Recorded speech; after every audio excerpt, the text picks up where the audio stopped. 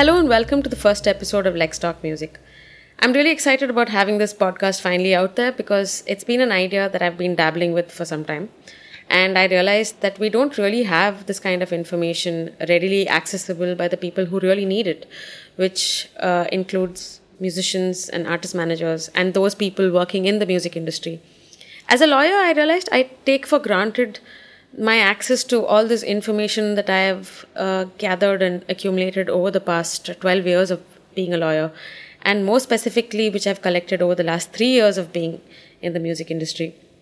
So I genuinely hope this podcast is something that's going to be helpful and will be a conversation starter, if nothing else, for musicians who are upcoming, who are established, who are professional or not professional, hobbyists.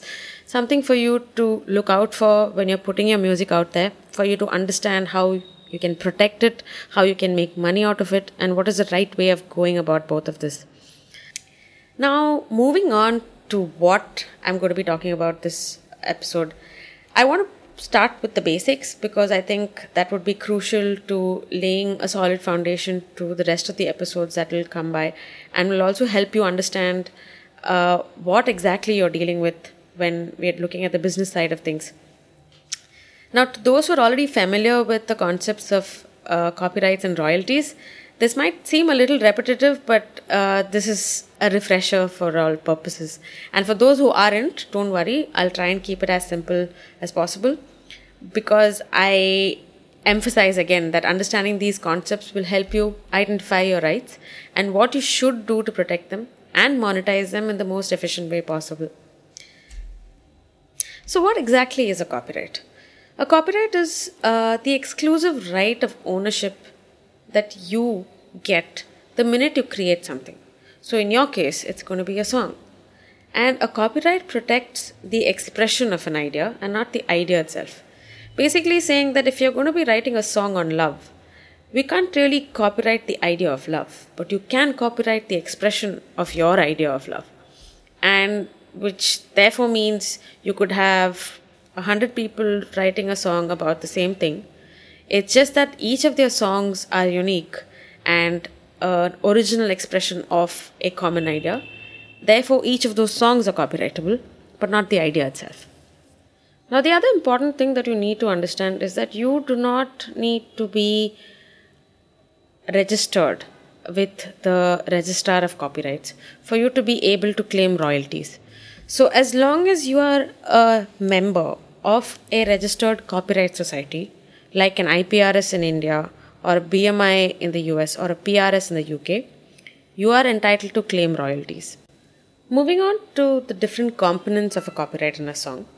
So typically a copyright in a musical work is split into three. You have a copyright in the melody, you have a copyright in the lyrics, and you have a copyright to the recording.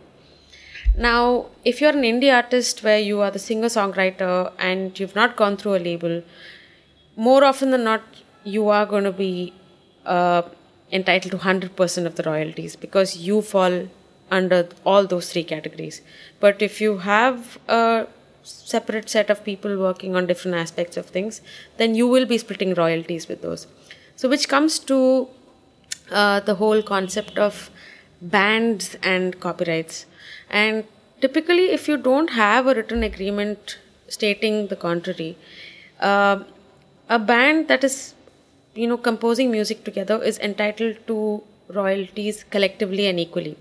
So I do recommend that you have something in writing with your band if you are quite clear that there is one particular person who's doing more work, or there is one person who's contributed all the lyrics and or all the melody, or if you have a label who's handling the recording. So you should ideally be putting it on paper so that you don't have to go through all those negotiations in case things go south.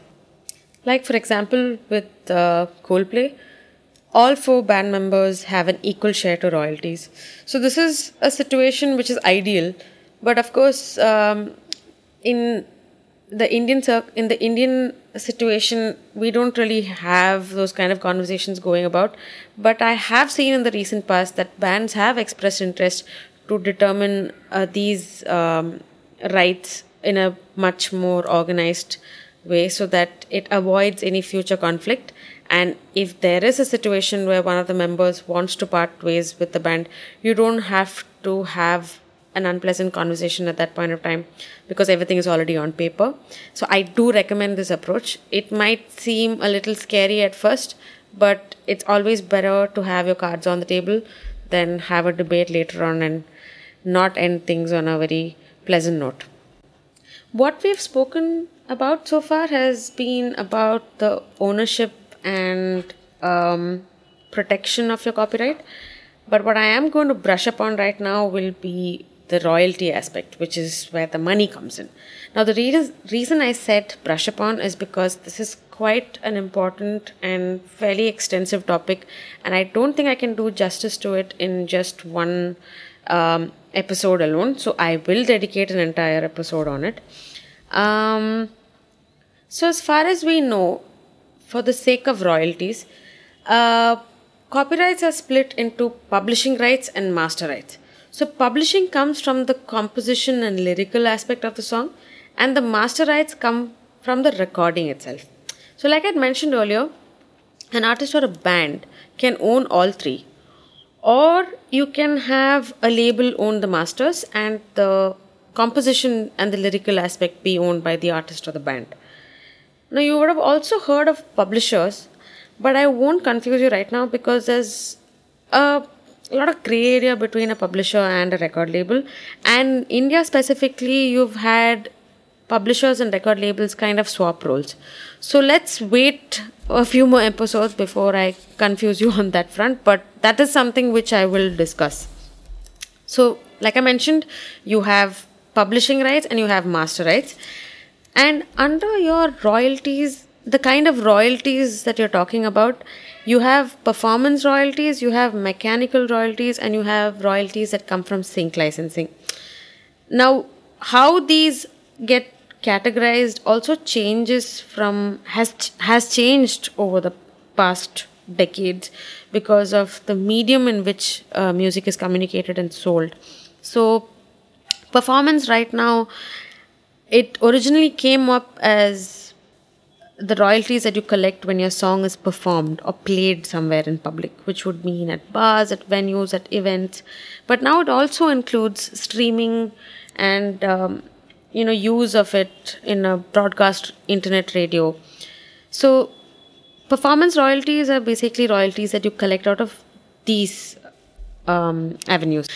Back in the day, mechanical royalties essentially meant the royalties that you got for the sale of each song, which is more often than not via a cassette or a CD or a DVD. But today, things have changed. People don't really do that anymore unless you're talking about vinyl and going old school and hipster. Mechanical royalties therefore mean sale of your music online. So sale of the number of albums sold on iTunes or on Amazon Prime or a Google Play. And sync royalties are essentially paid out for the use of your song or the placement of your song in a particular film or a video or a TV show. Now, I'm just talking about these broadly so that you get a basic picture and understanding solely from a revenue generation perspective. And how you collect these royalties is that you have the PROs, that is the people that I mentioned earlier, like an IPRS or a BMI, who collect performance royalties on your behalf. These copyright societies do not collect mechanical royalties or sync licensing. So mechanical royalties are either paid out to you directly if you own the recording, or to the entity that owns the recording itself. Whereas sync licensing again encompasses both the composition and the recording itself. So which means sync licensing is kind of a mix of both your publishing rights and your master rights. So you have payouts going to the artist as well as the label when you're talking about the sync licensing. And it's received directly by those individuals and not through any copyright society. Now, like I mentioned earlier, all of this can be agreed to contractually. There is no hard and fast formula to who gets how much. And obviously it also depends on the kind of deal that you're striking with your label, or if you're going solo and a DIY approach, going through an aggregator like a CD Baby, they have a one-time fee which is paid with maybe a percentage cut on annual revenue that you make through them. But there are a whole bunch of models which people are adopting to, optimize the kind of monetization they're looking at from the music that they put out there. Again, like I said, with sync licensing, it isn't a percentage cut. It will be a fixed amount which will be paid out on a revenue share basis. So, for example, if the artist gets 70% of the sync license fees and 30% goes to the label, then that's your share over there. It does not necessarily have to be the same in every case. So for those of you who are curious about music directors in the Indian film industry, historically, and it continues to happen, the music composed and the fees paid for the music composed is deemed as a one-time royalty payout and is considered as a work for hire. Again, a concept that I will cover in my next episode.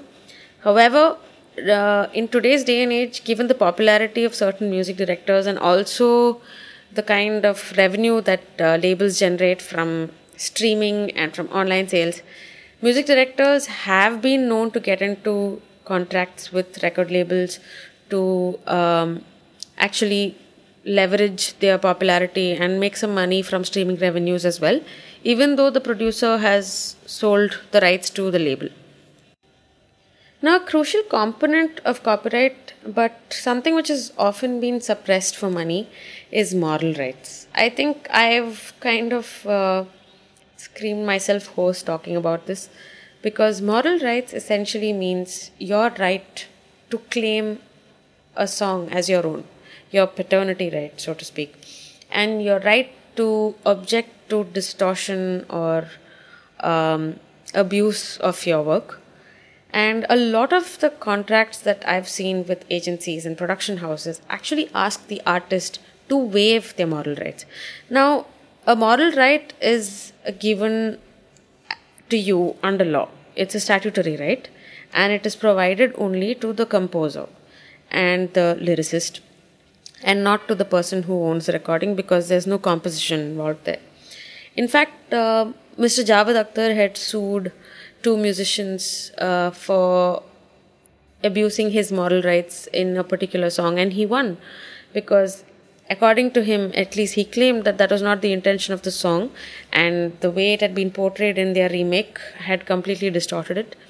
So it is something which is now being spoken about and is important for you to keep in mind, especially when you're entering into contracts with agencies who are looking at licensing your music for their OTT series or a web series or any of the platforms like Netflix or Amazon Prime. So that effectively wraps up my first episode of Let's Talk Music. I genuinely hope you guys found it helpful. Just to quickly do a recap of what we discussed today, I went through what a copyright is, the fact that you don't have to register your copyright to be able to claim royalties, that you need to be registered with a copyright society like IPRS to claim royalties for performance of your music, the different kinds of royalties that you have, which is performance royalties, mechanical royalties, and sync licensing, and the important fact of moral rights, and also the fact that all of these things can be agreed to contractually and you can negotiate and push back. So these are a few things that I just wanted to begin this conversation with, and I am looking forward to coming back with more information, and I'll be happy to answer any questions you have on today's episode. So feel free to drop me a line at info@lexic, lexic.in, along with any feedback you had on today's episode, and also suggestions on topics that you think I could cover. So till then, I wish you all a great day / great evening, and I'm looking forward to the next episode. I hope you are too. So let's talk music.